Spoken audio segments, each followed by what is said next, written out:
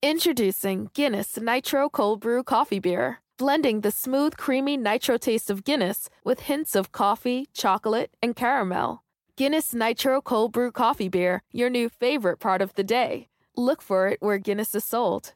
Must be 21 and over to purchase. Please enjoy responsibly. Diageo Beer Company, New York, New York. This week on the post-WrestleMania edition of Not Sam Wrestling, we've got Vicky Guerrero on the show, plus breaking down everything that was last weekend, what came off of last weekend, and everything to come a day late, but not a buck short. This is Not Sam Wrestling. This is Not Sam Wrestling. Introducing your host from New York, here is Sam Roberts. Oh man, what a week it's been. Thank you for being patient. I appreciate all you guys being patient. Welcome to Not Sam Wrestling. I don't believe that a week has gone by in the last, how many weeks has it been now? In the last 233 weeks, I don't think a week has gone by that we haven't had Not Sam Wrestling. It's a little late this week, but it's still here. Don't you worry about it. It will be here. Here it is. Not Sam Wrestling, coming off of WrestleMania weekend. And I will tell you, it's been a very busy, very, very busy week for me. It was one of those weeks where, I feel like, first of all, a lot of times with these WWE weekends, I have so much respect and so much credit is due to the cast and the crew of the WWE. The crew especially, because the crew is the one putting in, 18-hour work days every day. Every day that this is happening. You have to understand, WWE comes into town. WrestleMania is their biggest show of the year. Everybody is in WrestleMania mode, has been in WrestleMania mode for months. Tensions are at an all-time high. Stress levels are at an all-time high. There is more to do than any other point in the year. And you sit there and you have all the media leading up. You've got Access. You've then got NXT TakeOver. You've then got Hall of Fame. You've then got WrestleMania. You've then got Raw. You've then got SmackDown. You finally get to Wednesday morning, and you realize there's no way. I got to figure out what we're doing on Monday. But still, somehow, and by the way, for some of the WWE crew, then they go to Orlando on Wednesday to do a bunch of NXT TV tapings. So then you get all the way to Thursday, and people got to figure out what's going on Monday. The opening day, the off season of the WWE, I was figuring this out, because opening day for WWE is the Raw after WrestleMania. As WrestleManias have gotten later as the years have gone by, and this year was absolutely no exception, I think it might have been the longest WrestleMania of all time. So this year's WrestleMania ends at about 12:30 a.m. Monday Night Raw starts at 8 p.m. So in terms of on air, and that all of those hours that I just mentioned, from 12:30 a.m. to 8 p.m., there is somebody working on the WWE product. Some of those hours, a lot of people are working. In every hour, there's somebody working on the WWE product. That's the off-season. 12:30 a.m. to 8 p.m. on Monday, Eastern Standard Time, is the WWE's off-season, because Monday, the new season begins. I did NXT TakeOver on Friday. I went to the Hall of Fame on Saturday, simply as a guest with my wonderful wife. And then on Sunday, I did the WrestleMania kickoff show, which, the full 2 hours, it was a dream come true with Coach and Edge and Christian and Booker T and David Otunga and Shawn Michaels and Jerry Lawler and JBL and Paige and everybody. It's an amazing, amazing thing to be a part of. But I get home, Monday afternoon, so I did WrestleMania. I went to, and by the time we got back to the hotel, thank God we didn't have to wait through the delays that some of the WWE fans, the members of the WWE Universe, had to wait through. Apparently there were people who were outside of MetLife Stadium until like 3 o'clock in the morning or later. I don't know how. I guess it's just because, and this is how you know it was a good show, I guess it's just because people were feeling good and they had that WrestleMania WrestleMania spirit, the way people get Christmas spirit, wrestling fans get WrestleMania spirit. They had that WrestleMania spirit in them because somehow there were no fights, there was no nothing. It was just people sitting there in the rain, 3:30 in the morning, waiting to get an Uber or to get on a train to get out of MetLife Stadium and back into society so they could go to their jobs or schools or whatever it is the next morning. A lot of people obviously on vacation, but there were also a lot of people that have to go to work on Monday morning. And it was all worth it to them. I did see that the New Jersey Transit Authority, the MTA of New Jersey, were blaming WWE, saying that the reason that they didn't have as many trains as they thought they were going to was that it was union issues because the WWE didn't inform them that they were going to go until 12:30 a.m. That they, and at midnight or whatever time, after a certain number of hours, you have to, you can't ask people to work anymore. You have to wait for the next group of staffing to come in, and that takes time. They said they thought WrestleMania was going to be over at 10:30 p.m. WWE led them astray. Do they not have the WWE network? In the history of WrestleMania, when has WrestleMania ever been over at 10:30 p.m.? There is simply no way, and I have no idea. I'm so far removed from all of this. But in my opinion as a fan, realistically, there's no way that WWE would have told anybody associated with anything that they'd be done with WrestleMania by 10:30 p.m.? At no point. Can you imagine, for everybody that complains about how long the show is, if WrestleMania was 3.5 hours, if the show started at 7, not counting the pre-show, if the show started at 7 and ended at 10:30, you'd be going home like, what the hell was that? I thought it was WrestleMania. 10:30. I understand 12:30 is late, but New Jersey came across, I think, looking very, very bad towards the end there. Everything else was great. Everybody in the buildings was great. Security actually got everybody in. I've been to WrestleManias and stadiums where it takes 2 hours just to get in the building, but not at MetLife. Everybody got in. Everybody was comfortable. The fact that everybody was in a good mood leaving lets you know that the people who were staffing the buildings were all doing a hell of a job. It's just the public transportation systems. And New Jersey's not alone. New York is a mess. Everywhere's a mess. It's a tough thing to do, I suppose. But so I get home, right? I go back to the hotel in Brooklyn after WrestleMania. By the time we get home, it's about 1:30 in the morning. Because even with, a police escorted shuttle back to the hotel, it's still 45 minutes to get back to Brooklyn from New Jersey. But we get back to the hotel in Brooklyn. Everybody's still buzzing. I'm still buzzing about WrestleMania.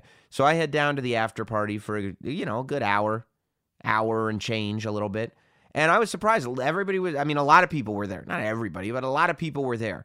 And a lot of times when WrestleMania goes really late, everybody's exhausted. They just go to bed. But a lot of people showed up to the after party, which, again, lets you know that there's a good faith happening, I believe. Morale is high or I guess so. Look, morale's high for me. I had a time of my life. I guess I shouldn't be speaking for everybody. But the fact that they go to the party would lead me to believe that they're not miserable, right? So then I sleep for an hour and a half, wake up in the hotel in Brooklyn, jump on the subway, get to work at SiriusXM there in Manhattan, do the radio show with James Norton, leave the radio show, go back to the hotel, pack up my bags, go home. I'm home Monday afternoon by 3 o'clock, 3:30 in the afternoon. Sitting there, I'm watching Raw, go to sleep, wake up, go to work, come home, back to the normal routine. By the time I'm watching SmackDown, you get to this place where WrestleMania feels like a lifetime ago. There is so much in the moment. Oh my God, if I could just tell you the feelings that I was feeling throughout the entire 2 hours, just the tension. That's just me on the kickoff show. I can't imagine how the men and women who perform in that ring are feeling leading up to it. But just like the huge weight that is off my shoulders once the kickoff show is over, and I think that it goes considerably well, that, emotionally you're just spent. So the fact that 36 hours goes by, it's like I'm sitting there watching SmackDown going, WrestleMania was a lifetime ago, and I'm back to life kind of, doing my normal thing. And I have these thoughts as I'm listening to Corey Graves do commentary and Becky Lynch come out and do a promo and everything going on. I start looking at the cameramen, and I start looking at the producers, the line producers that are running around, and the people backstage, and I start thinking about the lighting guys, and I start thinking about everybody backstage, the graphics people. I start thinking about the people in the TV trucks, and I'm going, oh my God, they're still at it. I was exhausted come Monday. Monday afternoon, I was spent. These guys are still at it 36 hours later, nonstop. So kudos to everybody there. But then I go, okay, Wednesday, by the time Wednesday rolls up, I'll be back to normal, right down into the Not Sam studio to do Not Sam Wrestling. It's an exciting time. The studio is a bit of a mess because I've been doing a whole bunch of unboxing videos that I've been putting at patreon.com/NotSamWrestling. Except when I do unboxing videos, obviously I open up the packages of the figures, the WWE figures that I buy, and just throw the package behind me because the focus is on the figure now. And little trivia for you all, I never clean it up because it's off camera, so it doesn't bother me, except every time I come back to sit down, there's a whole bunch of boxes. And I did find out that my wife and son found the mess that I had created, the landfill of toy boxes that was behind my desk. So I guess at some point this weekend, I'll have to clean that up. But I've missed being in here because on Wednesday I did not get to come down into the Not Sam studio and cut this here podcast for you. It's all good. It's just been, I thought that I was going to be able to transition back into life on Monday afternoon and Tuesday morning, wake up like everything was normal. But things happened on Tuesday. I got to leave town on Wednesday. I got to do this. I got to do that. There's a whole bunch of stuff going on right now. And even now, we're not done with it. A lot of plates are moving in the air right now. And hopefully, it's stuff. It's all good stuff. Some personal, some professional, some everything. Not trying to be too cryptic, but hopefully I'll be able to share everything with you guys here and on SiriusXM, and especially in that Discord room for the Not Sam Shills when the time is appropriate. Whether anything comes to fruition or not. Lots of stories to be told of everything that's been happening. I'm glad, by the way, speaking of the Patreon, a lot of you, the original Hall of Famers, the very first people to sign up on that Hall of Fame level, you got your Not Sam chalk line jackets in the mail before WrestleMania. And I will tell you that the people who signed up more recently, as long as you've put in the amount of time required, you will all be getting your Not Sam jackets from Chalkline very, very soon. I'm getting them all into my possession as we speak. All of them are custom made to order. You can only get these Not Sam jackets by being a Hall of Fame member of the Not Sam Shills over at patreon.com/NotSamWrestling. But I am glad that a lot of you guys are enjoying your Not Sam jackets. Okay, let's get into it. Let's get into the show this week. Enough of me describing everything that went on, because another thing that I did right before WrestleMania, I think on Thursday of last week, maybe. It was right before I signed off from being a radio person and jumped into WWE World.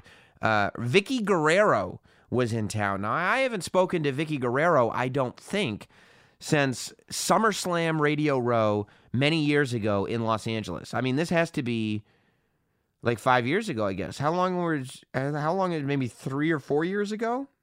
I mean, it was a while ago. It was before WWE was doing SummerSlam at the Barclays. It was when WWE was doing SummerSlam in LA every year because they did Radio Row at the Rock and Roll Bowling Alley or wherever it was there in Los Angeles. But I went to LA and found myself a little position and interviewed a ton of people that week. That was one of the first times I think I interviewed Booker T, is before we knew each other. I believe I interviewed Naomi and what's-her-face when they were the Funkadactyls. I think that was the time I interviewed Damian Sandow when he still had his Money in the Bank briefcase and he was in character the whole time. I want to say I interviewed Mick Foley that time. It was super fun. Those radio rows are always so fun. But I think that was the last time that I spoke to Vicky Guerrero.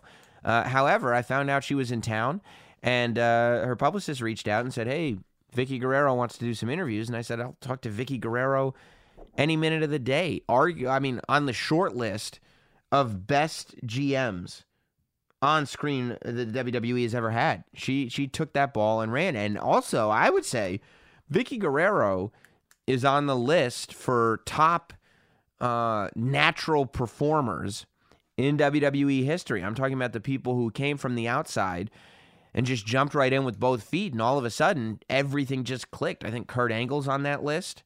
I think Ronda Rousey's on that list. But I think Vicky Guerrero is on that list. I'm not talking about her in-ring work, but the fact that she sold us all on a character, it's not the easiest thing to do. I'm sure that it helped that she was surrounded by wrestling, being, the widow of Eddie Guerrero. And having the Guerreros all around her. It wasn't exactly a foreign land, but still. In fact, she was able to go out on international TV every week, in arenas every week, and sell everybody on this character that she had created is an amazing thing. We got to talk a lot about that character, her interactions with one Vince McMahon, the way she left WWE, why she left WWE, if she wants to come back, and a whole lot more. Catching up with this conversation I had WrestleMania week, my guest on the podcast this week is none other than Vickie Guerrero. The Not Sam Wrestling interview. Well, excuse me. Excuse me!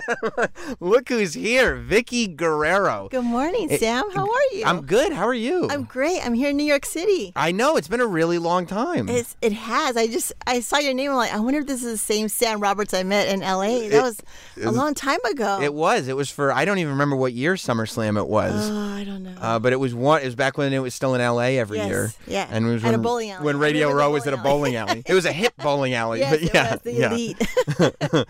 But I mean, what is it like for you? I mean, especially on like WrestleMania weekend, you're here for WrestleCon and to do appearances there, but to kind of be around this madness again. Because if anybody's familiar with WrestleMania weekend, it's you. You've been able to step aside from it, to step back into it. Do you start to feel the itch, or do you? I always miss it. You do, especially inside the ring. I watch the product on TV, at home, and I think, gosh, I would love to be in the ring, one more time. Really? Yeah. So you can't ever lose that love for it. You take the girl out of the wrestling, but you can't take the wrestling out of the girl. Is there anything that you watch specifically, or anyone that you watch that you go, yeah, I want to do something with that, or do the storylines start to formulate in your head at all? Of course. I always see the women's division. It's become so successful that I wish I was there to be a part of it, because it's so exciting for the women that are able to, main event for WrestleMania and the pay-per-views. And I was part of the Royal Rumble for, the women. And it's exciting to see what's going on, with WWE and how they're involving the women with the product. Had it changed at all since you left when you went back there to do the Royal Rumble? It's changed a lot because there's so many new faces. Yeah. Especially from, coming from NXT. I don't know, I'm not around it, so I'm not familiar with a lot of faces, but what incredible talent they have. And it's pretty interesting what I see every week. So when for all the years that like Eddie is doing what Eddie did and wrestling on the levels that Eddie was wrestling at, did you have any inclination? Like, oh yeah, I could be a performer. Yeah, like whether it's on the microphone or in the ring. Like, oh yeah, I think both of us could do this. Never. I was supposed to be at home, raising the girls while Eddie toured, and that was my role. I was okay with it because I was kind of the back seat, taking care of the family while Eddie, provided. But once he passed away, and then probably about 4 or 5 months later, I inducted Eddie into the Hall of Fame, and then they asked me in probably August of that year, you want to come and do a couple of things for Rey Mysterio and, Chris Benoit and Chris Jericho. And I was like, sure, but just 2 months, nothing, major, because I have the girls at home and I like being at home. And 2 months ended up being 10 years. Well, even more than that, because I still go back and forth. Right. And did you have any sort of like inclination too that it would be as a heel? Because you would think that you're naturally suited, as beloved as Eddie honestly still was, but still is. Like, you would think clearly you're in this position to be the ultimate good guy. And, in pretty short order. I was never a good guy. Never. I was a horrible person on air. It was great, though. I think maybe watching Eddie for so many years. Yeah. And I always love the heel versus the baby face, because the heel has more fun. And to be able to take the crowd, from boos to maybe believing in me that I was going to be a good guy for that, night. But then I would turn and become, the horrible person that I was. Yeah. It was fun. I got to manipulate the people in my hand. And that was the gift I had, to see how mad I could get them for that night. So you never felt insecure, because they say people people have been accused of being afraid of heat. You know what I mean? Especially when you're not a wrestler. You're using your real name. You look like your real self. Like when you go to the grocery store, it's me. It's Vickie Guerrero there, except maybe not wearing a cougar necklace, right. But everything else. You never know, Sam. That's true.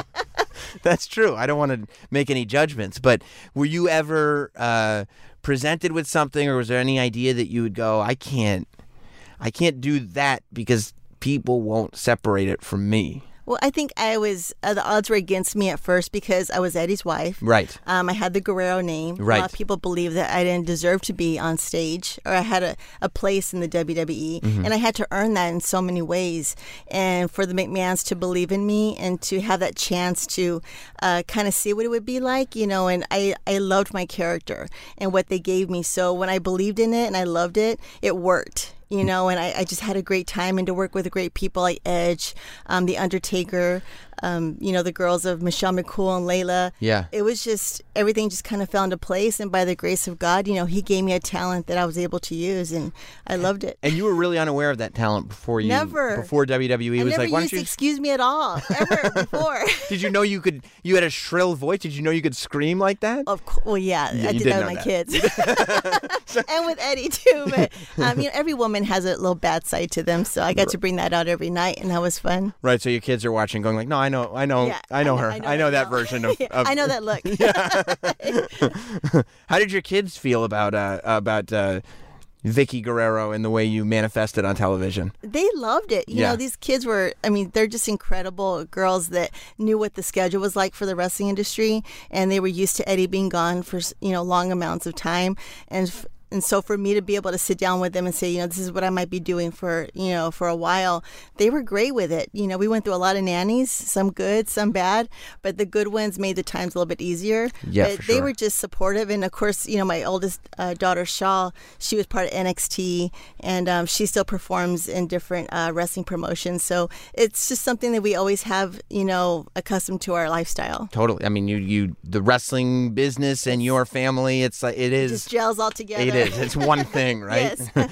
So when the Vicky Guerrero action figure comes out and you're looking at the very first one, are you like, what have we created here? Like, we've gotten to a place. This is a tiny little version of me. This isn't just is that the moment where you go, this isn't just some bit thing that we're doing. This is life. Yeah, especially, to see how they've produced my image into this doll, and to see how fans tore the legs apart, the arms apart, and threw it across the street, making videos. But that was when I knew that, I was able to earn my place there. Yeah. And to be on the video games, too, is something really exciting. So to play myself and to win against everyone, that was kind of fun. But, these are gifts that it always be special in my heart. So who comes to you with the idea like, Vicky, you're amazing on the microphone. We think it's time for you to get in the ring. Like, who comes to you with that idea, and what is your initial response? Well, I knew something bad was going to happen every night because we during the day we're at catering and we're getting ready for the show. And when I see Vince McMahon come up to me and go, Guerrero, how are you doing today? And that was kind of my cue that every time he did that, there was something he wanted me to do that was pretty special. So he believed in me a lot. And I love that man. He's like our family. And so for him to have that trust in me to do something, on a live show, I was very honored. But do you remember the first incident when they came to you and said, no, we want you in a match? Gosh. Yeah, it was with Edge. I think I had to, he had to spear me and I had to spear him. And they kept telling me, just make sure, when Edge spears you, you don't hit your head on the, turnbuckle because it's going to hurt. And you might, if you get caught on the rope, it could hurt your neck. I was like, just make sure you don't do that. Yeah, make sure you don't do that. Space yourself far enough. But Edge was great. Such a professional. He took care of me. And he always told me where to be at the right time. And he showed me the psychology of the match and helped me respect it even more of what the whole match was supposed to mean for the night. And that was something that I always take to my heart. How do you make it comfortable with a guy like Edge when you're gonna be doing things physically on camera that aren't the most comfortable for anybody to see? You're making out. It's very passionate. Those aren't difficult, Sam. They're not difficult for you. Those things aren't difficult. You managed to pull that off just fine. I see. Do you guys talk about that ahead of time, or do you just go, we know what we're doing here? They tell us what we're supposed to do, and we kind of get together and see what's the most disgusting, rivaled way that we can make everyone upset for the night. Yeah. And so of course, our making out wasn't romantic and sincere. It was gross and disgusting, and that made it even more real for our storyline. Well, Edge had to be the perfect person to be paired with, because you talk about a guy who just loved being a bad guy. Oh, he was incredible. Edge was perfect, wasn't he? I still think he's underrated. Yeah, and it's really sad that he had to step away from the ring, when he had to retire. But just a professional, I mean, just creative, talent that always used psychology and cared about what was going to happen in the matches. And so to be able to stand by him and watch him work was just, it was pretty cool. Yeah. Now, there's an amazing clip of you where you cannot, the audience will not let you get a word out.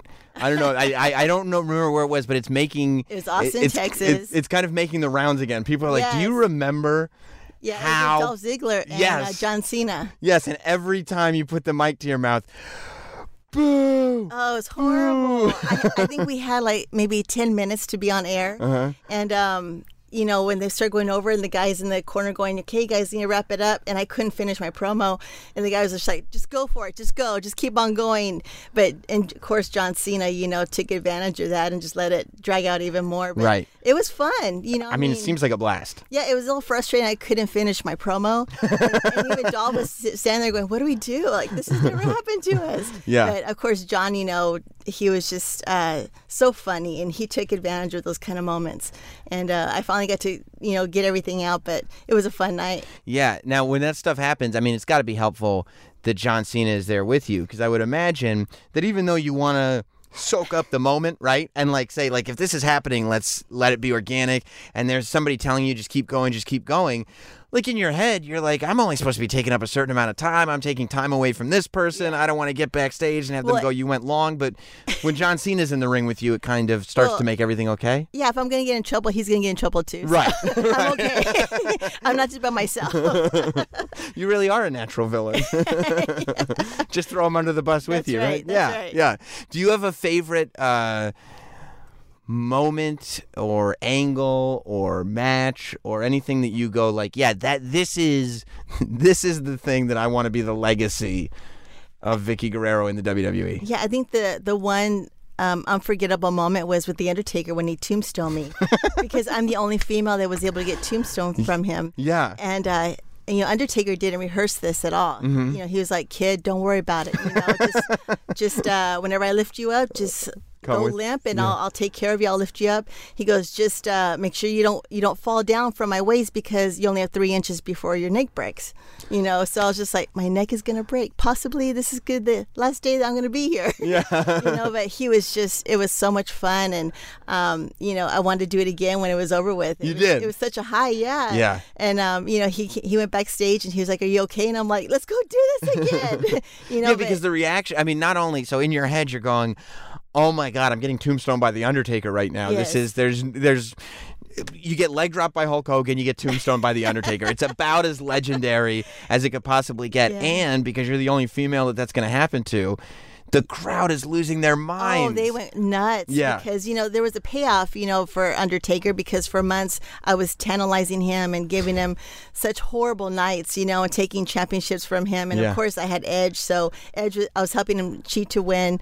And, so I guess there's always a payback for the villain, right? Of course there is. And it was for that night. And it was a lot of fun. And I was scared because, I wasn't a natural in the ring. I never had any training. And for really? And for the Undertaker to tell me, just trust me and don't drop, hold me tight.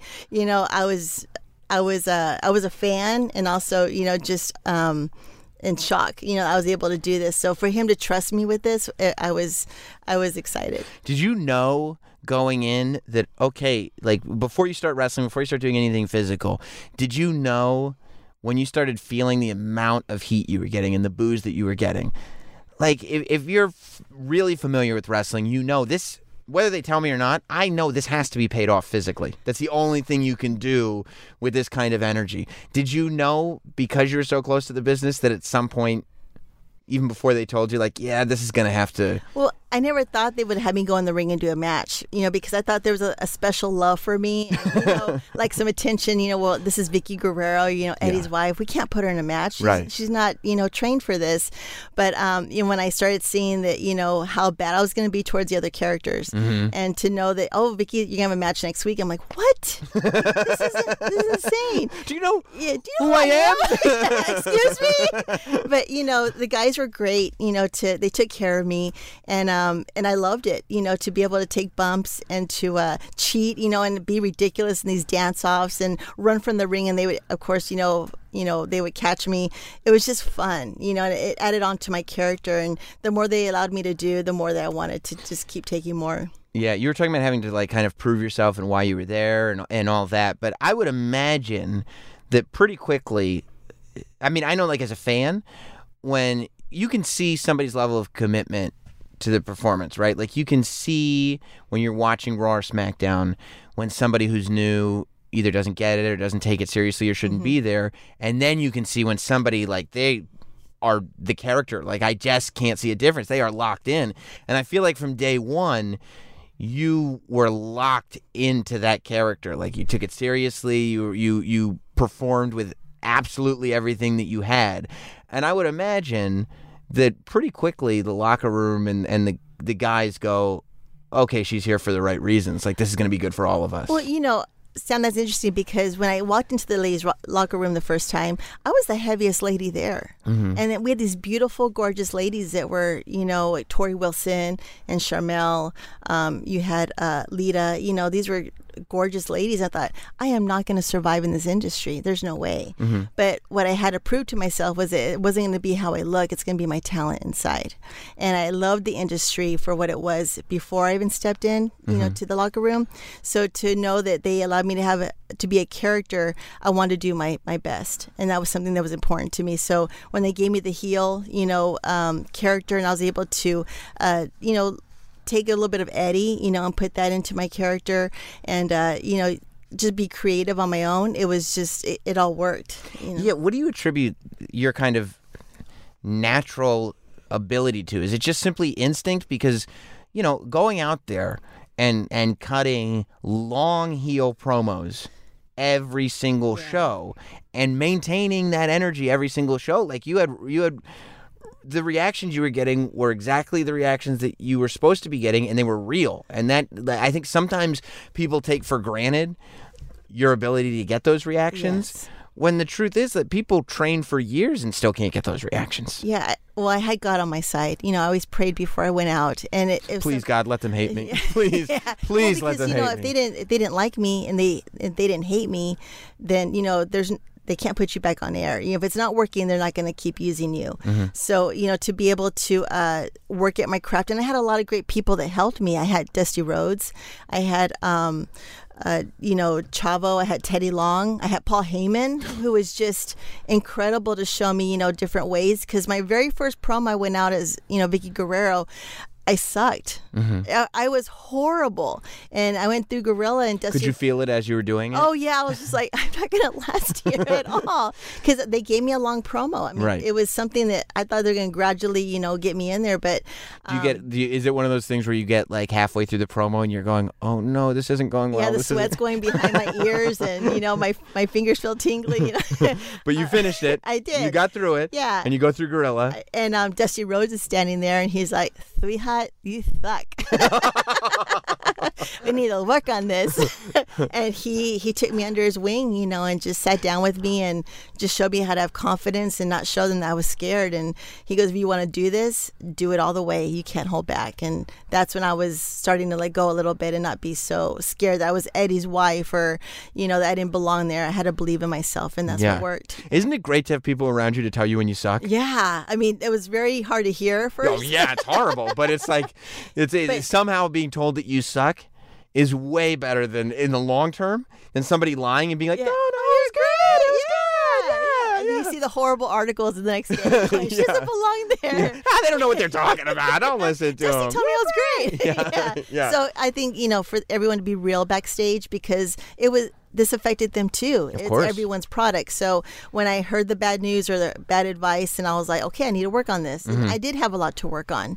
I didn't do this before. Of course. So, year after year, I just, kind of dug a little deeper and always watched everyone else. Sherry Martel was a great, role model. Oh my God, that's the perfect role model. Yeah. Yeah. I'm watching, like Miss Elizabeth and just watching the guys too. Shawn Michaels do an interview. You just kind of take little bits and pieces and look at their body language and how they present their promos, and you just kind of start, reading into it a little bit more. What is that feeling like for the first promo? Because I mean, you didn't work at all. You didn't. It's not like you were doing indies and you were doing this. Yeah. Like you were obviously Housewife too. That's it, right? Yeah. To go right to WWE. Yes. The first time, because you can practice, you can rehearse your lines, you can step in the ring before the show so you can kind of feel what the dimensions are like. But what I can't imagine is the first time that you step in the ring and then you look up and it's 20,000 people and they're all just staring at you waiting. Like, that has to be the most intimidating It's horrible. thing in the world. I never understand, especially, it's one thing, you know, maybe you can get used to it somewhat, but for somebody like you, the very first time it's happening, I don't even understand how the brain would function. Yeah, you know, I mean, thank God I got to work with Eddie before he passed away. Yes. So to be able to work at SummerSlam and some other live TV events, you know, where we were promoting the Dominic storyline, Right. I got a little bit of taste of what it was to have, you know, the big crowd. And at SummerSlam, you know, that's when I threw Eddie on the, you know, off the ladder. You know, so that helped a little bit because I kind of felt the You knew the feeling. crowd. Yes. Yeah. You know, but I was the good guy, you know, because Right. I went against Eddie, so that was a fun feeling. Yeah.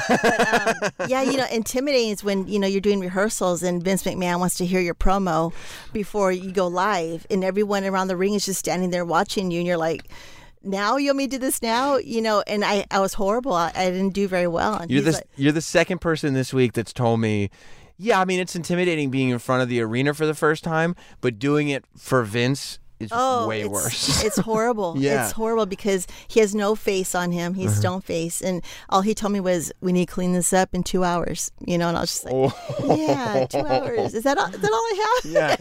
Yeah, and then he's on to the next thing. It's overwhelming. Yeah, and they do And rehearsals. you're going, what does clean this up mean? What is this?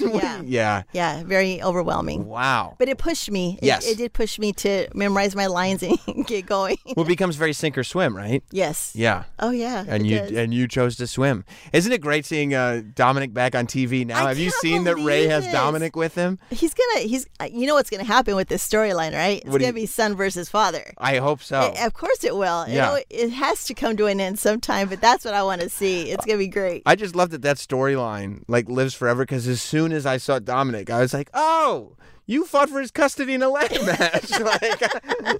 Now Ray looks like the kid 'cause he's so Totally. short. Yeah, I yeah. know. Dominic's tall. Yeah. Yeah. You know what? I'll tell you, when Ray was returning for the Royal Rumble, I was there. I was doing the I kickoff. saw him that night. Yeah, I was doing the. Yeah, that's right. That's right. That was your We were Rumble. both Yeah. surprises. Right, yes. And I didn't see either of you because I was over doing the thing over there, but I went out into the crowd for the Rumble, and I didn't know anything that was going to happen. But before Ray came out, I saw this tall kid get walked past me to go to sit on the floor, and I looked at his face, and I was like, wait, is that I'm Your Poppy? Is that Dominic? And I went, oh, I bet Ray's here. I knew it because I remember, because I knew his face from Yeah. when he's a tiny little Yeah, kid. because they keep us in this room, you know, where no one can see who the surprises are. And, Yeah. we walked in. I'm like, he goes, "You're here." I go, "You're here." You know, but we talked a little bit, and it's just great to see him again. You know, and these are great Yeah. when WWE has functions and we get to see our old friends. It's just a big family, so it's always Absolutely. a good time. Was there any worry when you go out for the Royal Rumble that year? Was there any worry people aren't going to care? People aren't going to remember me? Of course there is. There Sam. is. Yeah, you know, there is. because I've been gone. You know, I was the one who chose to retire. Right. But you know, the way they had me come out, and you know, of course, I tried to win, but it didn't last very long. It's still a great feeling, you know, to go out there and to know that the fans are going to react to the "excuse me" and to my whining and throwing a tantrum. It's a blessing. Yeah, when you say "excuse me" and you still get that reaction, is that like the, oh my God, everything's okay? This is going to be really fun, I actually. can still come back and do this again. Yeah. It's great. It's the adrenaline is so it's overwhelming. What made you retire, or what made it so that you wanted to retire? Well, I had been there for 10 years. Yeah. You know, and you start getting used less and less in the shows. You're traveling, you know, all over the place. And when you're spending more time in the locker room than you are in the ring, you start wondering, you know, is this my time to get out? You know, is it time to retire? And I wanted to do other things in life. You know, I wanted to do acting and finish school. And I wanted to spend some time with my girls before they moved out, because they both had graduated from high school. So, you know, I just wanted to say, you know, I wanted to leave before you get released and they wish you well in your future endeavors. Right. Right. Leave them wanting just a little bit more. Yeah. But I still left my doors open, which was really important for me when I talked to Vince that I would like to leave, but I gave him a year advance. So I was a year? Absolutely. Wow. Okay. I gave him a year. I said I'd like to, leave within the year, and they were very respectful of that. Was there any point when you give that kind of advance, was there any point throughout the year where you were like, oh, maybe I shouldn't have done that? Yes, there's always those shows you're like, maybe I shouldn't quit, but... Because I feel like when you give a 2-week notice, sometimes by Thursday, you're like, maybe I shouldn't have done that. Can I take that back? No, but I prepared myself. I moved to Houston, because I was in the medical field, so I found a job over there and just kind of set myself up, to where I was ready to leave, whenever that final date came. And it was great. Stephanie McMahon gave me the match of a lifetime, and for her to be able to be so involved, and she goes, I want to be a part of this. I'll always be grateful to her for her involvement. Yeah, I guess people outside of wrestling will never understand, but like the way you left, it felt kind of perfect. Like, it was too perfect. Right. I was like, why'd y'all make this so hard? Yeah. Like to an outsider, it might be like, this is humiliating. Why would you do this? But I'm watching it and I'm like, it's poetic, right? Yeah, it was. And they surprised me with Eddie's music at the end. And yeah. They didn't tell me, so that was like, it was special, so it was. And you're doing the Eddie dance when you're dripping. Eyelashes are in the mud. Yeah. What was that mud made out of? It was like dog food and flour and some chocolate pudding. It was disgusting. Even the fans that were by there, they're like, this smells so bad. I'm like, you're not in this. Yeah. Well, that's amazing. I'm glad that you're back out and doing signings and things like that. Are you always surprised at the signings, at how much love there still is for Vicky Guerrero? Yeah, I was at WonderCon last week, and this week I'll be at WrestleCon, and then of course and next week I'll be at the El Paso Comic Con, and the fan love and support is just incredible, and I'm grateful because this is my time to be able to talk to the fans and say thank you for all the love and support. I feel like when people make their lists of GMs, of the great GMs, or even when people are like, oh, there might be a new GM, you're always at the top of those lists. And I don't know many people who don't put you on that list of either their favorite GMs or when they go, they're bringing a GM in to do Raw or SmackDown. Very quickly into those conversations, there's people going like, oh, they should bring Vicky back, or I would love to. I mean, I always miss it, and I always think that, if I was a voice for Ronda Rousey, I think that would be like incredible to be her manager. Oh, especially this version of Ronda Rousey? Yeah. I saw her promo one night and I was just like, she needs someone to talk for her. She's incredible, full of strength. I mean, just a brilliant athlete. Right. I mean, I would hate to be on her wrong side. But the way you can get under people's skin. Yeah, I think that would just be such a great combination, you know, to have a little bit of my, chemistry with hers. I think that would be fun. But did you learn a lot?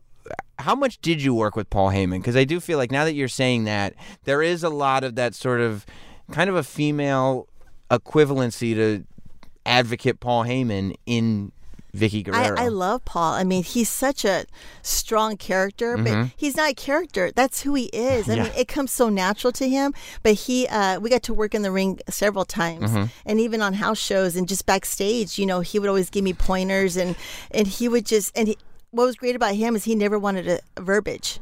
He didn't care about scripts. He goes, and I was like, oh, here's your script. He goes, we don't use scripts out there. And I'm like, so what are we going to do, Paul? And he goes, let's just go out there and have fun. And it was the best time I had with him because I always look forward to working with him because there was no words. He goes, we know the storyline. Let's just go have fun with it. And it was brilliant. Just brilliant with him. It's awesome. It's also so funny that you went from, well, okay, I'm just going to come in and do a couple things here and there to not only being on TV every week, but you're on the house show loops. I know. You saying that you're working with Paul at house shows just like triggered in my mind. Oh, it was incredible. And house shows are so much fun. Full time.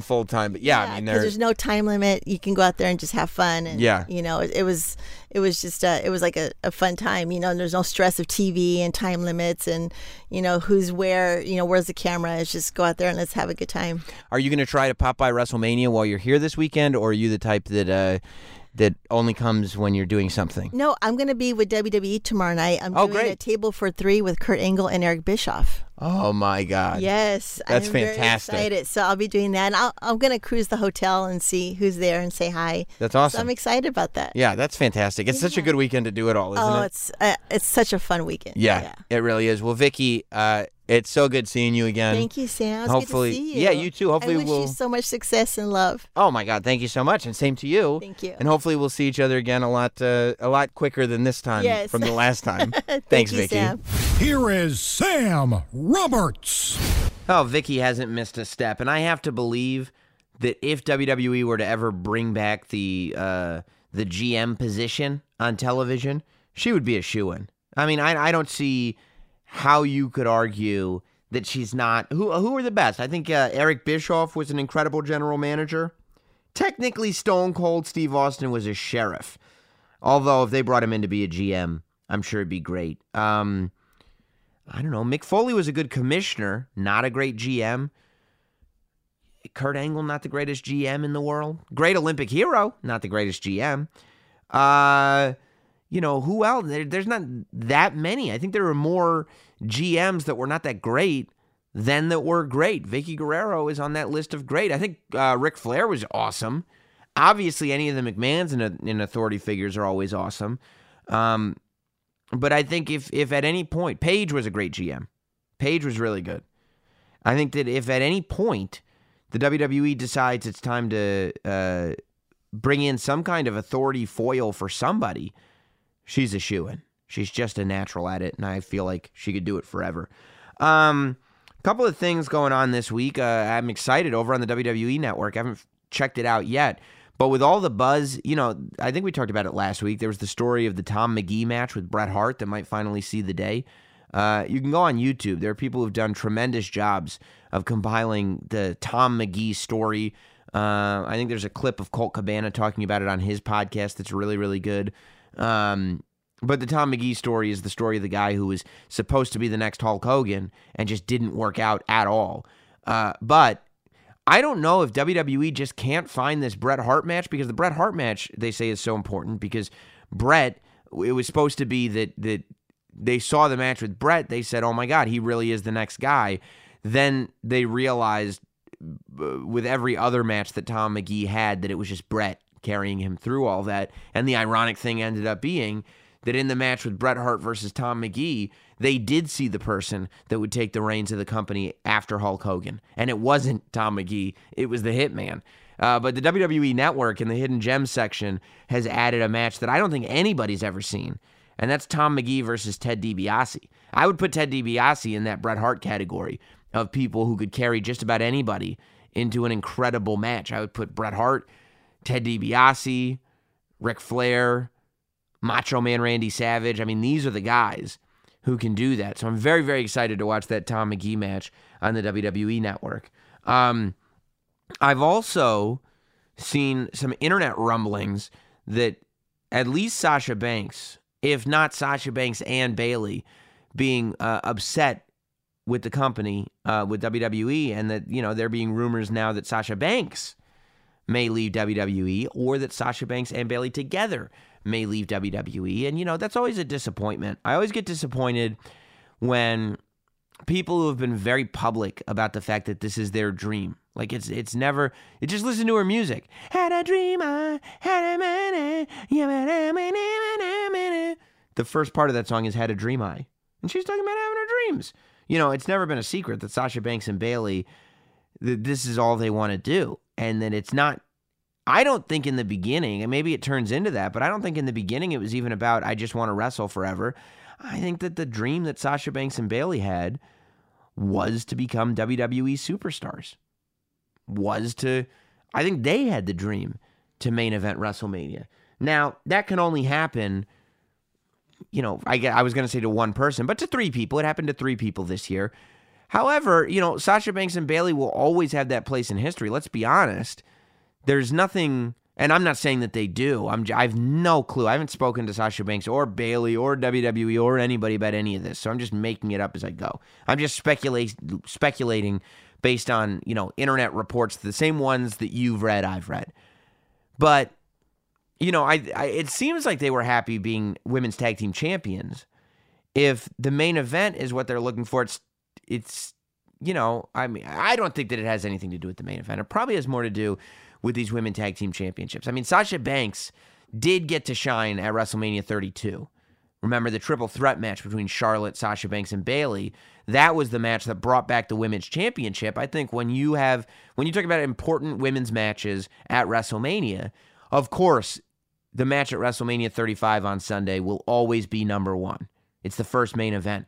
But I think a close number two, right under it, is that WrestleMania 32 triple threat match. I would put that above Charlotte versus Asuka, certainly. I would put that above Ronda's mixed tag match from last year. I would say that the WrestleMania 32 match was, while it wasn't technically the main event, it is the match that put the women on the side of the stadium, and it is the match that brought the WWE out of the Divas era and back into the women's era. So I think that was really important. To be a part of history like that is a huge deal, but that was 3 years ago. How do you maintain that momentum? How does anybody do it? And if Sasha Banks and Bayley have gotten so kind of tired of all the rigmarole that they just aren't passionate about what's going on anymore, that's a real shame. That stinks, because Sasha Banks and Bayley are awesome. Everybody knows Sasha Banks has been there was a period of time where Sasha Banks was my favorite wrestler, one of my favorite wrestlers for a long time. You look in the collectibles in the WWE museum section of the Not Sam studio that's still in progress of being built. And I have 4 velvet paintings done by artist Bruce White. And these are not prints. These are the actual velvet paintings as displayed in Galleries 1988 in Los Angeles. These are real works of art that I paid a whole bunch of money for. I got The Undertaker, I got Owen Hart, I got The Rock, and when it came time to pick a modern day superstar, and by the way, it's not like depending on the superstar, these paintings cost more or less. It's just which one do you want? I picked Sasha Banks. I think that Sasha Banks represents a lot. I think that Sasha Banks adds a lot. I mean, I think that any time that Sasha Banks has been in a position to deliver, she delivers tenfold.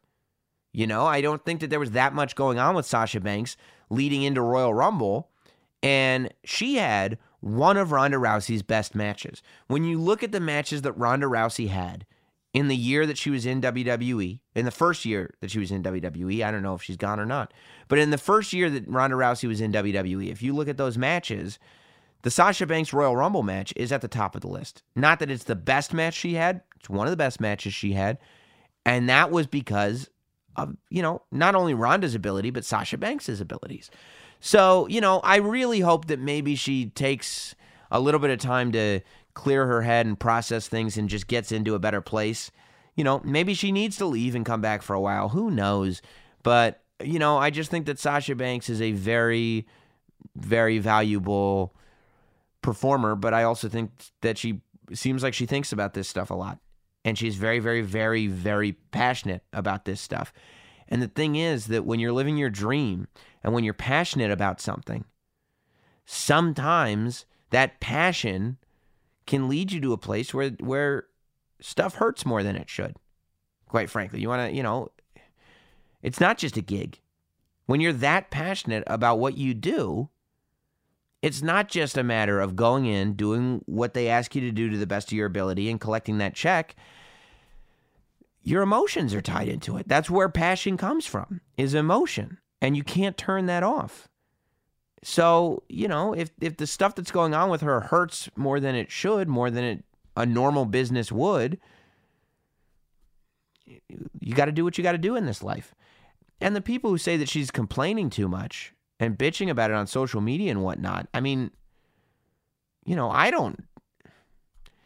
I'm not pro going to social. I think social media should be used as a business tool, personally. I think that for superstars, if they're not in character, going to social media doesn't really do much for anybody.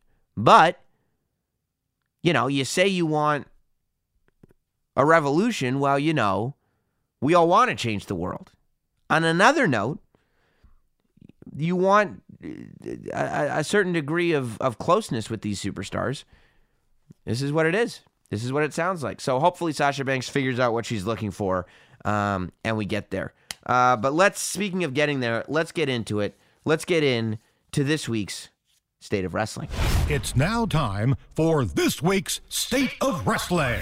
Hey, everybody. Welcome. State of Wrestling time. And what a State of Wrestling we've got. This is technically, I know it feels like a lifetime ago, but the post-WrestleMania edition of the State of Wrestling here on Not Sam Wrestling. Of course, we're streaming live on video for everybody at patreon.com/NotSamWrestling. Well, not everybody, but the superstar level shills and above are able to watch it live.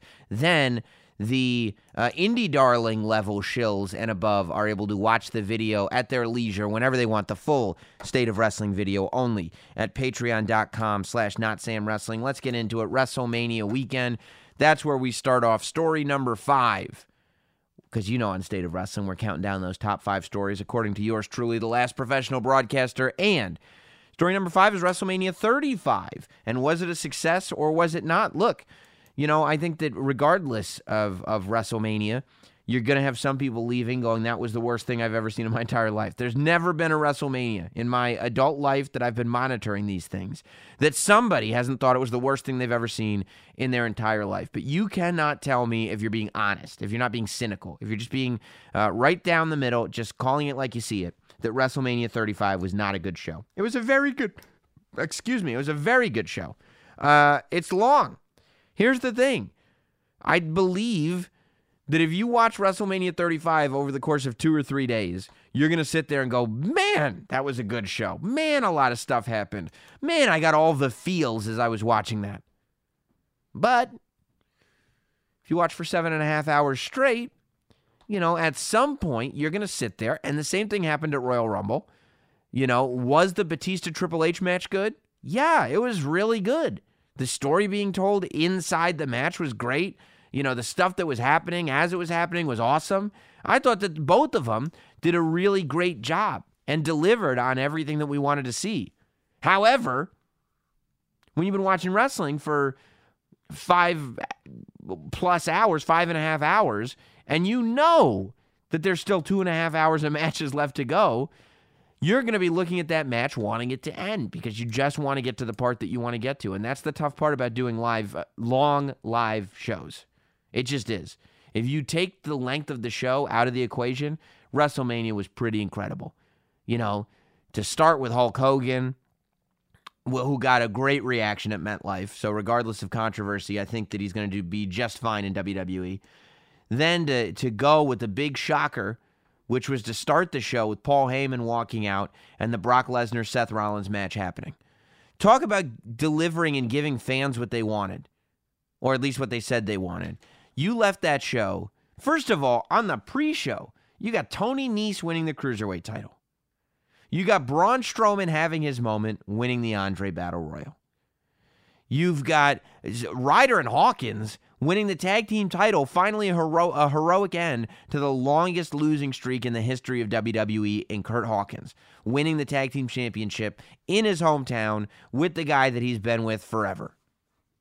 You then start the show with Seth Rollins getting his moment, winning the WWE Universal Championship, and doing it by beating Brock Lesnar, which means the Universal title actually comes back to Raw. Now, it did come to Raw, and for some reason it was fastened with Velcro, and I don't know why, but I saw the photo. I don't know if Seth Rollins wanted the Velcro on it, or that was a Brock Lesnar thing, and there's just still Velcro on it. But I believe the last person who had Velcro on a championship title was Macho Man Randy Savage. That's the way he wanted his Winged Eagle title to be, if I remember correctly. So I don't know why that is. I think it's interesting, though. There's a little belt aficionado. I don't know if I'm an aficionado, but I love championship titles. So you've got Seth Rollins beating Brock Lesnar. Ding dong, the witch is dead. Brock doesn't have the title hostage, and Seth Rollins is the champion. All good news, right? You got AJ winning his match. You've got the Usos getting their WrestleMania win. You got the Iconics shocking the world. You have Kofi winning the championship at Kofi Mania. You've got Becky pinning Ronda Rousey 1-2-3, winning that triple threat and closing WrestleMania as the champ, 2-belt Becky. I don't know what more that show could have done to win people over. You got your John Cena moment, which even people who were going, oh, I don't want him to just, interrupt Elias. Like, I want something to happen. He comes out as the doctor of thugonomics and does an old school, ruthless aggression era freestyle. It's pretty tough to tell me that WWE didn't succeed with WrestleMania 35. I thought they did a good job, and it felt like a WrestleMania that had fans in mind. It didn't have fans in mind in terms of improving their sleep schedules, but it had fans in mind in terms of delivering the results. The only way you're going to decrease... So here's the thing, in one breath, and by the way, it's even got your dips. You've got your moment where Kurt Angle gets beat and you're upset. You got your moment where Samoa Joe taps out Rey Mysterio Jr. in less than a minute. So it's got your moments of like, oh no, it's got everything. Now, the only way to shorten the show is to have less matches, which I am actually for. I think they should have less matches on the show. But that also means that you can't go on the internet and complain. You can't. Here's what you can't do. You can, if you want to complain about one or the other, you can. But you can't complain about the length of the show and people being left off the show. So if you're one of these people going, well, this person should be on the show, you can't be one of these people going, the show's too long, and vice versa. So that's the only thing. You can complain about one or the other, that's no problem, but it's going to mean, and I don't think it's such a bad thing if people are left off the show. Not that I don't want to see everybody succeed, but I think it gives people something to work for. I think it gives people something to strive for. I have to be my absolute best because it's going to WrestleMania is not an entitlement. It's a privilege. Only the best of the best get to perform on the grandest stage of them all. And that's part of being part of a show that has multiple brands connected with it, that has deep, deep talent rosters. So, I think that's a big part of it. But I thought WrestleMania weekend as a whole was great. Very happy to watch the WWE locker room come together and remind that guy, that scumbag who interrupted Bret Hart's speech, exactly why nobody should be doing stuff like that. Especially Scott Dawson. Good for him. I enjoyed seeing the WWE roster come together and teach that guy a lesson. As I was sitting there in the stands, TakeOver was incredible. TakeOver was incredible. And to do another, and it was incredible by TakeOver standards, which is not an easy thing to do. To have a main event that is a replacement main event. Tommaso Ciampa versus Johnny Gargano is the best story told in wrestling in 2018. Maybe in 2017 as well. It's the best story that's been told. So to lose that match, a world title match that we know is the culmination of everything. We knew that at TakeOver New York, if we had Ciampa versus Gargano, it would be here it is.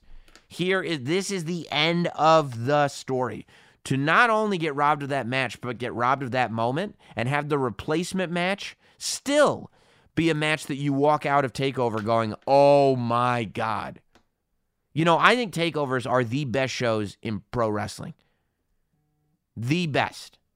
And they certainly lived up to it this weekend. And you go through it. The women's Fatal 4-Way was good. The main event, Cole versus Gargano, was incredible. The U.S. or the North American Championship match between Riddle and Velveteen Dream was awesome. And I was right. Riddle choked. And good. I'm glad he choked. Because it was nice to see the Velveteen Dream shine.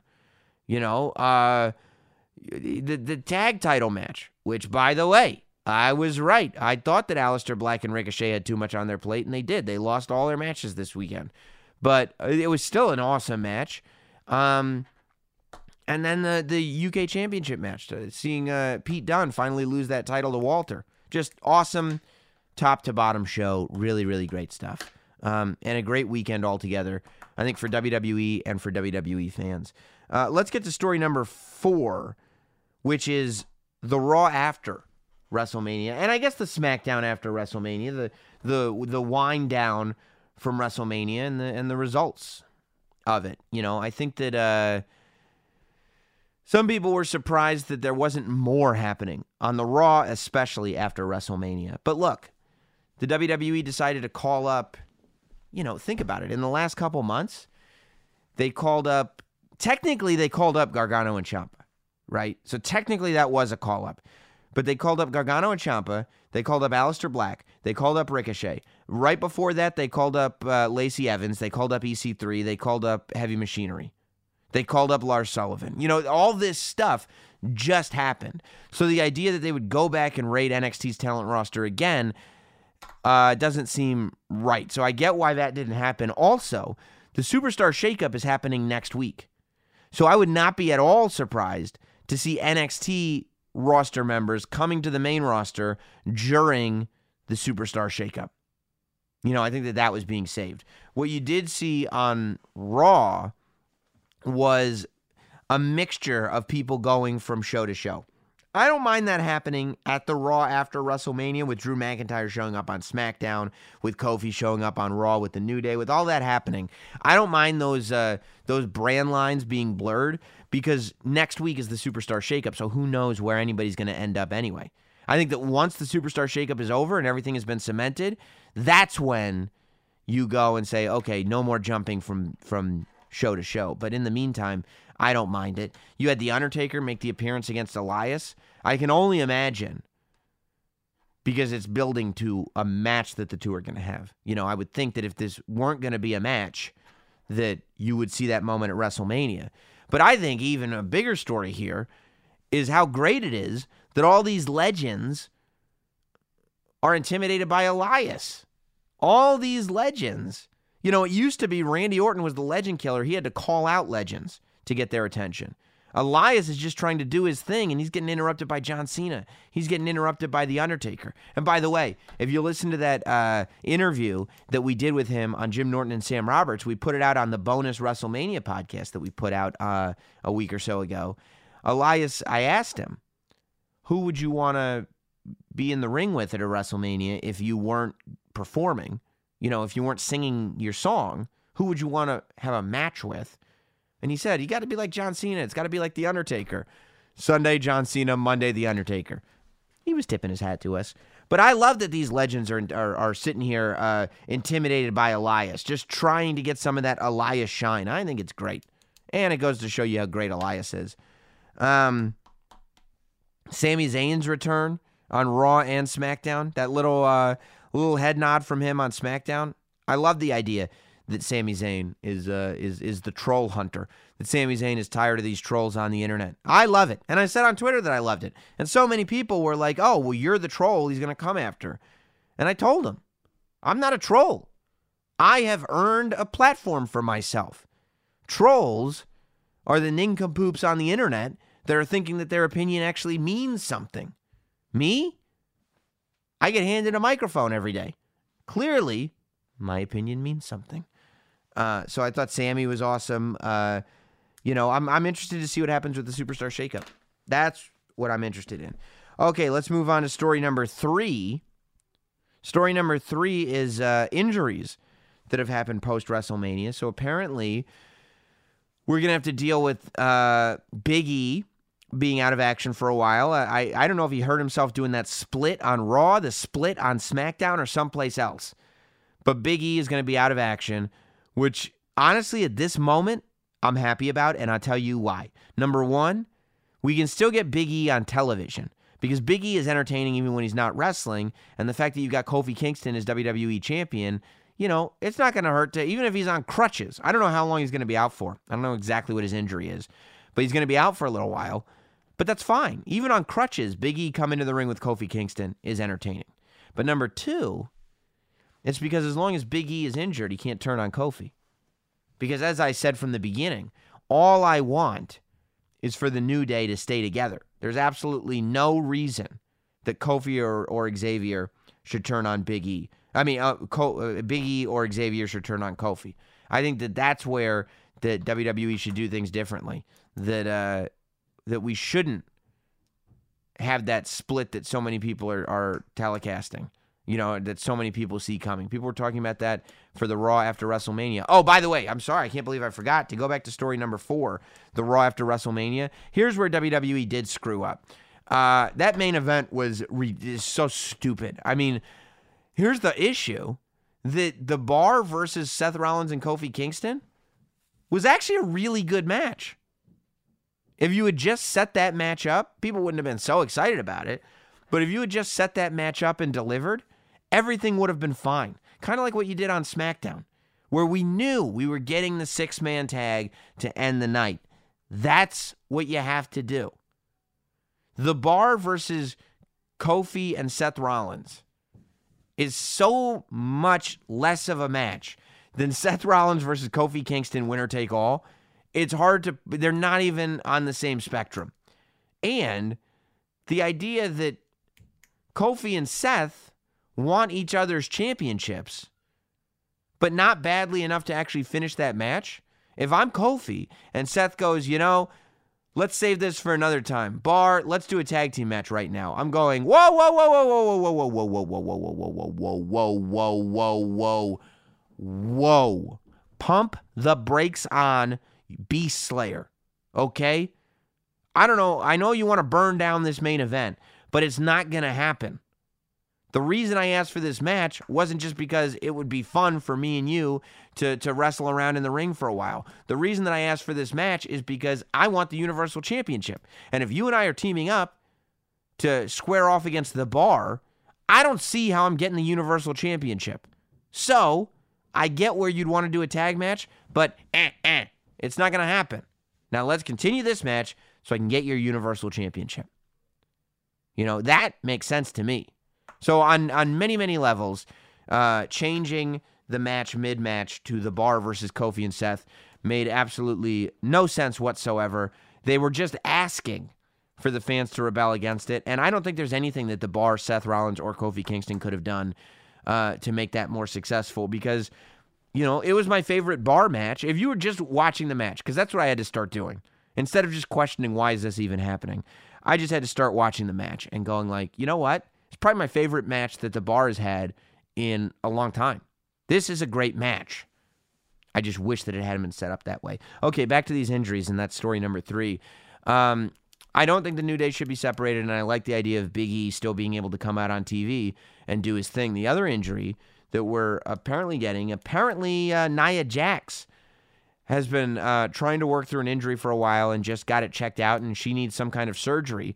And from what I'm reading, could be out for like 9 months, which is a shame, but it could be okay. I think if Nia Jax is out of sight, out of mind for a little while, and then Nia and Tamina just show up 9 months from now and do a run-in and demand that the tag team champions, the women's tag team champions, take them seriously, I don't think that that's such a bad thing.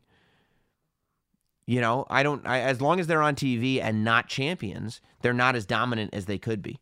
If they're not on TV and not champions, well, who knows where they would be if they were actually on TV. So the idea that they'll be off TV is actually, theoretically, hypothetically, not so bad for Tamina and Nia. I think that you could rope that in to a net positive. And that's what I hope. I hope that that's what's going on in Nia Jax's head right now, that she's already thinking about how she's going to burst back onto the scene, because Nia Jax is a hell of a performer. Hell of a performer, that lady. Let's go to story number 2. Story number 2, another rumor, but this one's a pretty heavy rumor. Apparently they're saying that at the upfronts, where the TV stations come together and they present their lineup to potential advertisers to try to gain some income, to try to get some money, to try to get advertisers to invest in these TV stations and throw their commercials on it. Apparently, AEW is going to be part of the Turner presentation. And this could be the announcement of AEW showing up on either TBS or TNT. If it shows up on TBS, I hope they can work TBS into letting them start at 05. Whatever 05. Because that's when TBS was at its strongest. 6:05, Saturday nights. WCW Saturday night. That was my jam. Yeah, I love the idea of starting at 6:05. But TBS, here's the only thing. TBS is a legacy wrestling channel, so it's cool in that perspective. But, if the issue with becoming competition to WWE is the immediate comparisons that you're going to have to WCW. And I think that going on WCW's former network is not exactly going to shy away those comparisons. Now, if a war is beginning between two promotions and one of them is WWE, I think WCW is the last thing that you want to get compared to, because we all know that WCW had a hell of an 83 weeks. The 83 weeks was so good, there's a podcast named after it. But beyond those 83 weeks, the company completely bombed, went out of business, goodbye. And WWE continued to prosper in ways that no other wrestling company in the history of the world has prospered. So, I don't think that AEW wants to be compared to WCW. Also, WCW is not exactly known for embracing and creating its own stars. All the stars that were created by WCW never end up really achieving their potential, save for Goldberg, Sting, and DDP. You might be able to argue Ric Flair too, but then you get into Dusty Rhodes and the NWA, and I don't think that that's fair. I think that by the time WCW was an established organization, Ric Flair was already a star from his years of wrestling for the NWA. So I think really the only WCW created stars that I can think of were DDP, Sting, and Goldberg. You might be able to throw Booker T into that mix, but I don't know if you can credit WCW for that one, honestly. I think that Booker T probably became the biggest star that he ever was in WWE, and all these stars that came over to WWE after WCW, WWE recreates them. Like, WWE doesn't kind of go off of their reputation previously. Look at all the stars that were, they were in TNA, but they go to WWE, they become superstars. You don't think about AJ Styles in TNA. You don't think about Samoa Joe in TNA. You don't think about any of these people. Bobby Roode even. You don't think about his TNA run anymore because you think about what they're doing in WWE. And that's the way it's supposed to be. There was never a point in WCW when Hulk Hogan, Macho Man, Kevin Nash, Scott Hall, any of these people, there was never a time when you weren't thinking about what they did in WWE. You just weren't. I mean, the WWE part of their history was what made them stars and what allowed them to be stars. You could bring up examples like Eddie Guerrero. You could bring up examples like Rey Mysterio. You could bring up Chris Benoit. You could bring up any of those guys. But realistically speaking, they were all big stars in WWE. They weren't ever the stars in WCW that they were in WWE. Even close, Eddie Guerrero and Rey Mysterio had one of the greatest matches in WCW history at Halloween Havoc, to the point where we're still talking about it. But those guys weren't anywhere near the main event of WCW. They came to WWE, they both became world champions. That's the difference. And I don't think AEW is going to do what WCW did in that respect. I think AEW, when you look at it, I think that Cody Rhodes will be a much bigger star in AEW than he ever was in WWE. I think that, he was nowhere near the main event, and he will be in AEW. You got guys like Kenny Omega and the Young Bucks and all those guys who have never even stepped foot in WWE. And then when you talk about Chris Jericho has done a tremendous job of kind of creating his own lane. The WWE stuff he did was important and always will be important, and I don't think he gets to where he's at today without the WWE stuff.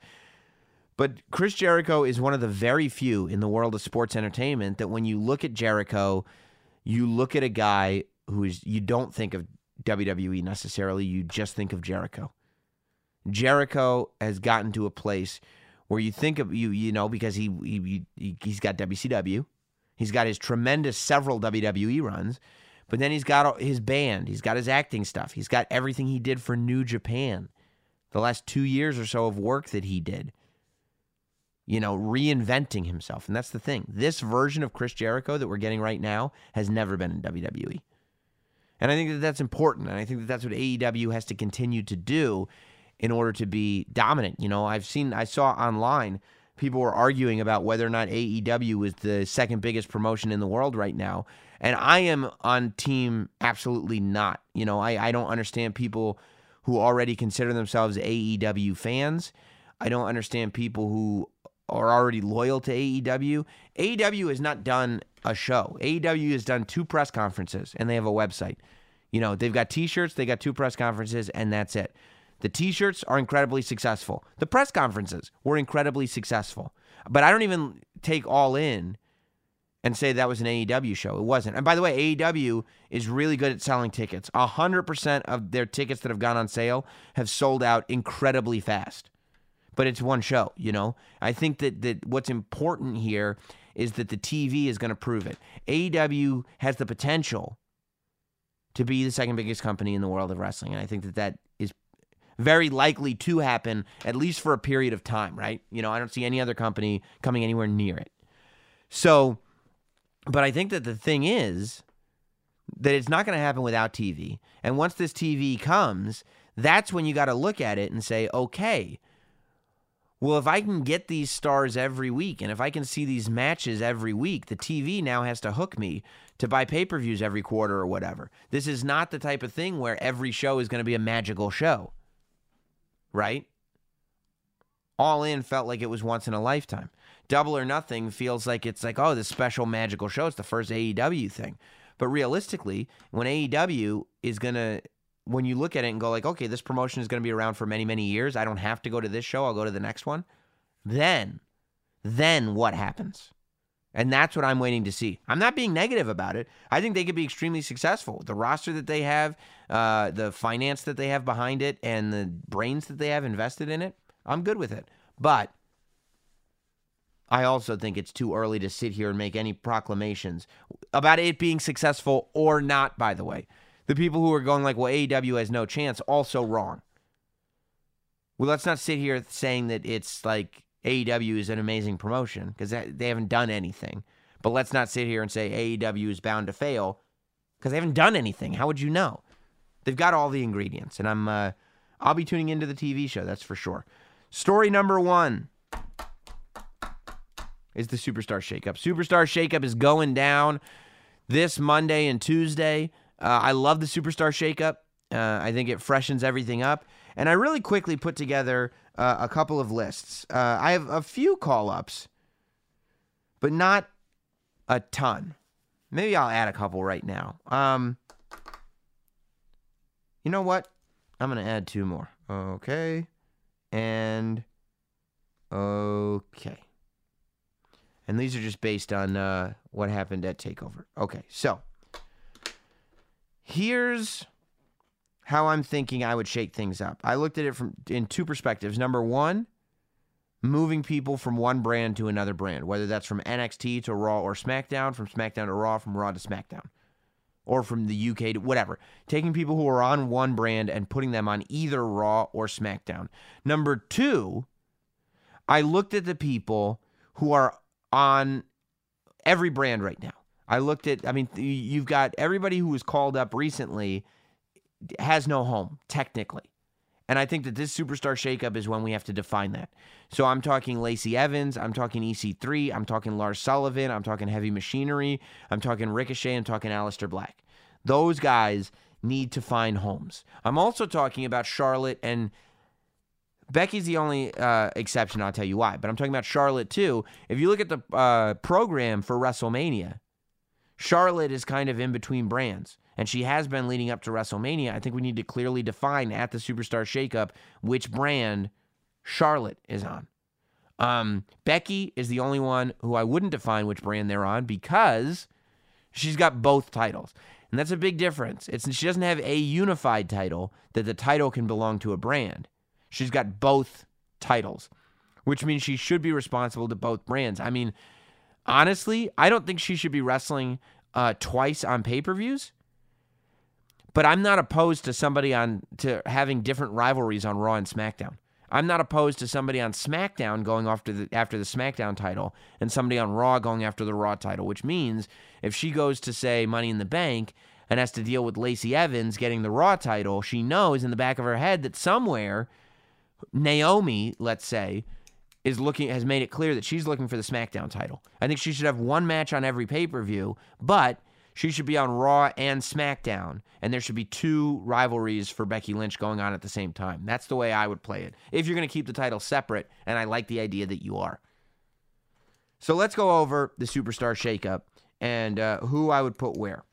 I'm going to go over my Raw roster first. Here's who I have coming over to Raw. Okay? I have Ricochet and Aleister Black cemented on Raw. Ricochet and Aleister Black, I would keep them as a team for now, and I would keep them on Monday Night Raw. I would keep Lars Sullivan on Monday Night Raw. He stays on Monday Night Raw. And I would keep Heavy Machinery on Monday Night Raw. Those guys are staying on Raw. They're cemented for Monday Night Raw. I would move Charlotte over to Raw full-time. I think that at this point, there's not that much else for Charlotte to do on SmackDown. And I think that she needs to remind everybody who watches on Monday nights what a big star she is. She's done a tremendous job leading up to WrestleMania.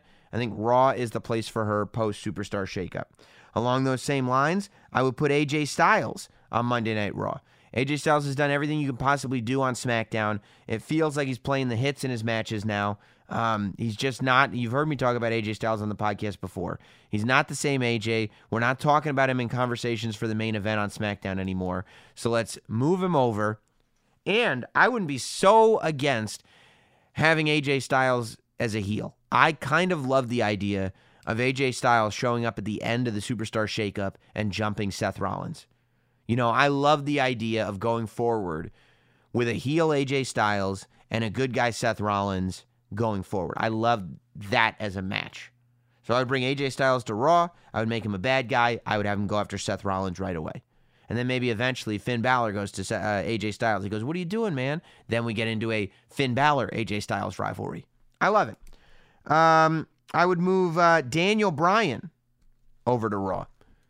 You know, I think that this Daniel Bryan character right now is great. I think that, hypothetically, AJ Styles and Daniel Bryan could be the two top bad guys on Monday Night Raw. Of course, that means Rowan is coming with him. I would keep Rowan with him, and I would move Rowan and Daniel Bryan over to Raw.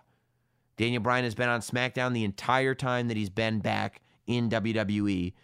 I think that he needs to come to Raw because I think he also... I love the idea of AJ Styles as a bad guy versus Seth Rollins. I love the idea of Daniel Bryan versus Seth Rollins going after that Universal title. I think that it is a big deal making Seth Rollins the Universal Champion in the sense that we can have Universal title matches every single pay-per-view. We can have the Universal Champion represented on every single Raw.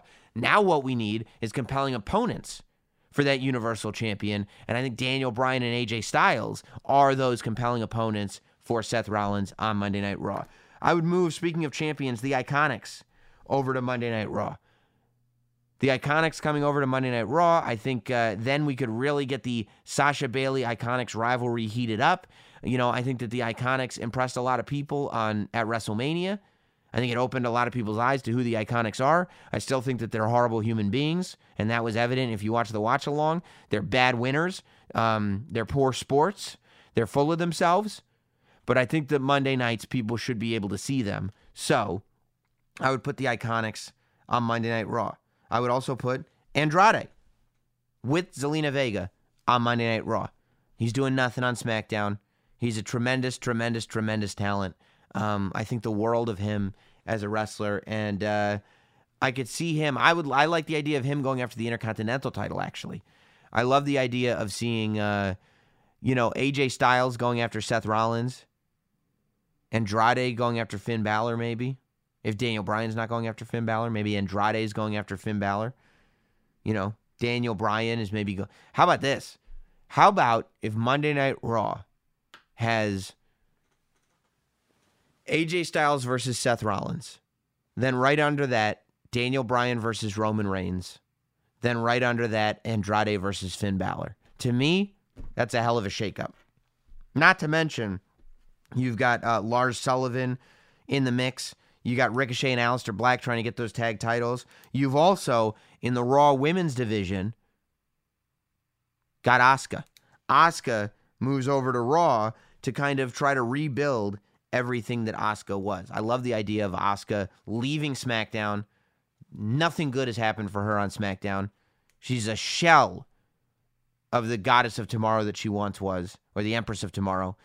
She's just, it's been a garbage time for her on SmackDown. So, move her over to Raw, and hopefully she'll be able to get something done. I would put Mandy on Raw. I would separate Mandy and Sonya Deville, keep Sonya Deville over on SmackDown, move Mandy to Raw. I think that Mandy is electric. I think she's an incredible personality. I think she's got all the potential in the world. But if you had Asuka and Mandy and the Iconics, and they're all on Raw, and Asuka, you got the Iconics who are being chased by Becky and Sasha. You've got Asuka and Mandy both chasing Becky. I think a whole bunch of great stuff could happen. I would remove Rey Mysterio over to Raw just because, who knows how much longer Rey Mysterio has. He's been beaten by everybody on SmackDown, so why not give everybody on Raw a chance to beat him too? I would shock the world by bringing the United States Championship over to Monday Night Raw and have Samoa Joe on Raw. Now, this might mean he has to lose the title in short order. It could mean a lot of things because I'm not moving Finn Balor to SmackDown. I'm having Samoa Joe and Finn Balor both on Raw. And just to mix things up, I'm bringing the U.S. title over to Raw. And then I'm going to figure out later how I'm going to get it back to SmackDown or bring the Intercontinental title to SmackDown. And in terms of NXT call-ups, I'm bringing Pete Dunne over to Raw. He just lost the UK Championship, unless the plan is for... It's like once you hold the UK Championship for as long as he had it, I'd love to see another Pete Dunne-Walter match, but the best case scenario is that he wins back the UK title, and it almost feels exhausting, the idea of him having another run with that championship. So in the meantime, let that championship go into the wild, and let's see what Pete Dunne can do on Raw. And I would bring the Undisputed Era to Monday Night Raw. All 4 members to Monday Night Raw. And I would have them mix things up on Raw. Maybe start backstage, maybe messing with people. I love the idea of the Undisputed Era. Maybe you build up some great good guy versus good guy match. Maybe you have the Undisputed Era come out and attack Ricochet and Aleister Black because they don't like that of all the NXT call-ups, Ricochet and Aleister Black are getting all the shine, but I would bring the entire Undisputed Era over to Raw. And that's really because Adam Cole had his chance at the NXT Championship. He lost, so let's do something else. That's my Raw roster. That's my Raw shakeup. Ricochet, Aleister Black, Charlotte, Heavy Machinery, AJ Styles, the Iconics, Andrade, Asuka, Daniel Bryan with Eric Rowan, Lars Sullivan, Mandy, Rey Mysterio, Samoa Joe, Undisputed Era, all 4, and Pete Dunne. SmackDown. SmackDown is big too.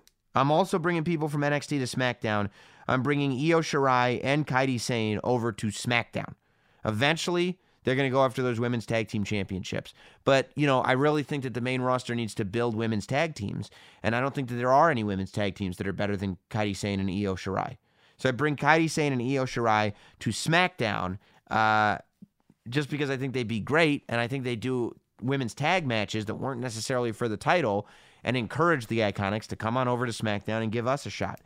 I would move Drew McIntyre to SmackDown. I thought it was really cool seeing him on SmackDown.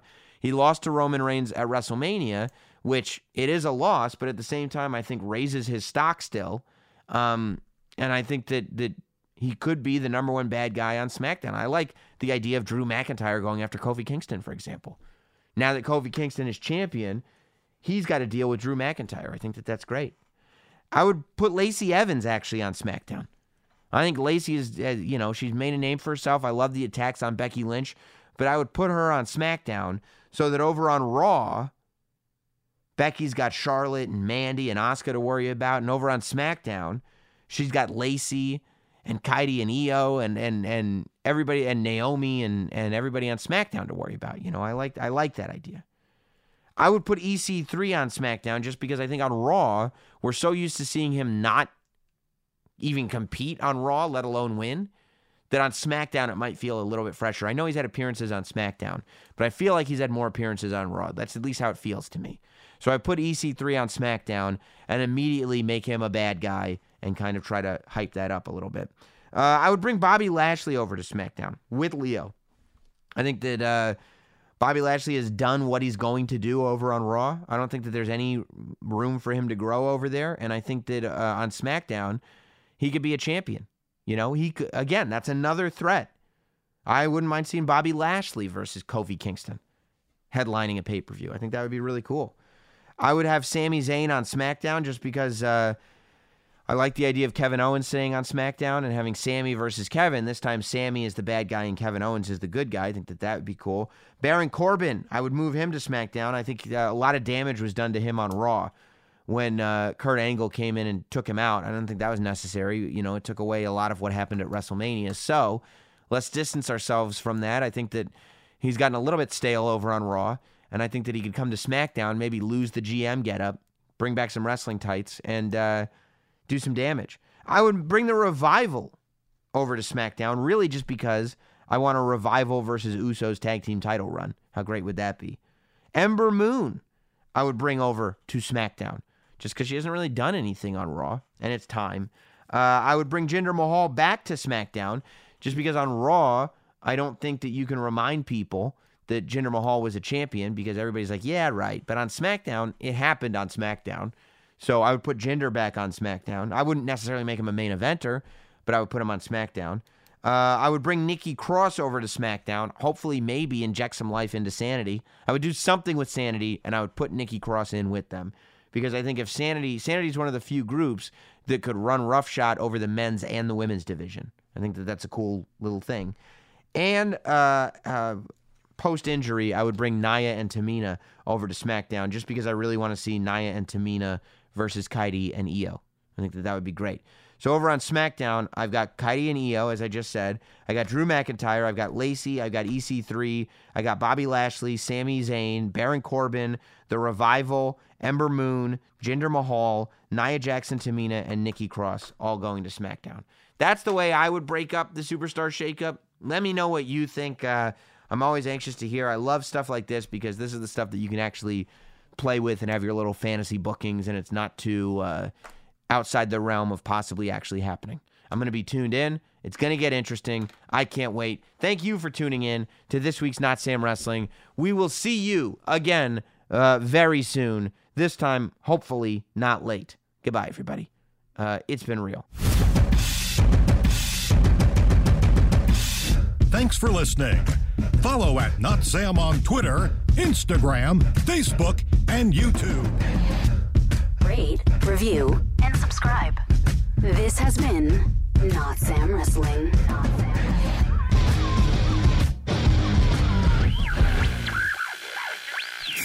Introducing Guinness Nitro Cold Brew Coffee Beer. Blending the smooth, creamy nitro taste of Guinness with hints of coffee, chocolate, and caramel. Guinness Nitro Cold Brew Coffee Beer, your new favorite part of the day. Look for it where Guinness is sold. Must be 21 and over to purchase. Please enjoy responsibly. Diageo Beer Company, New York, New York.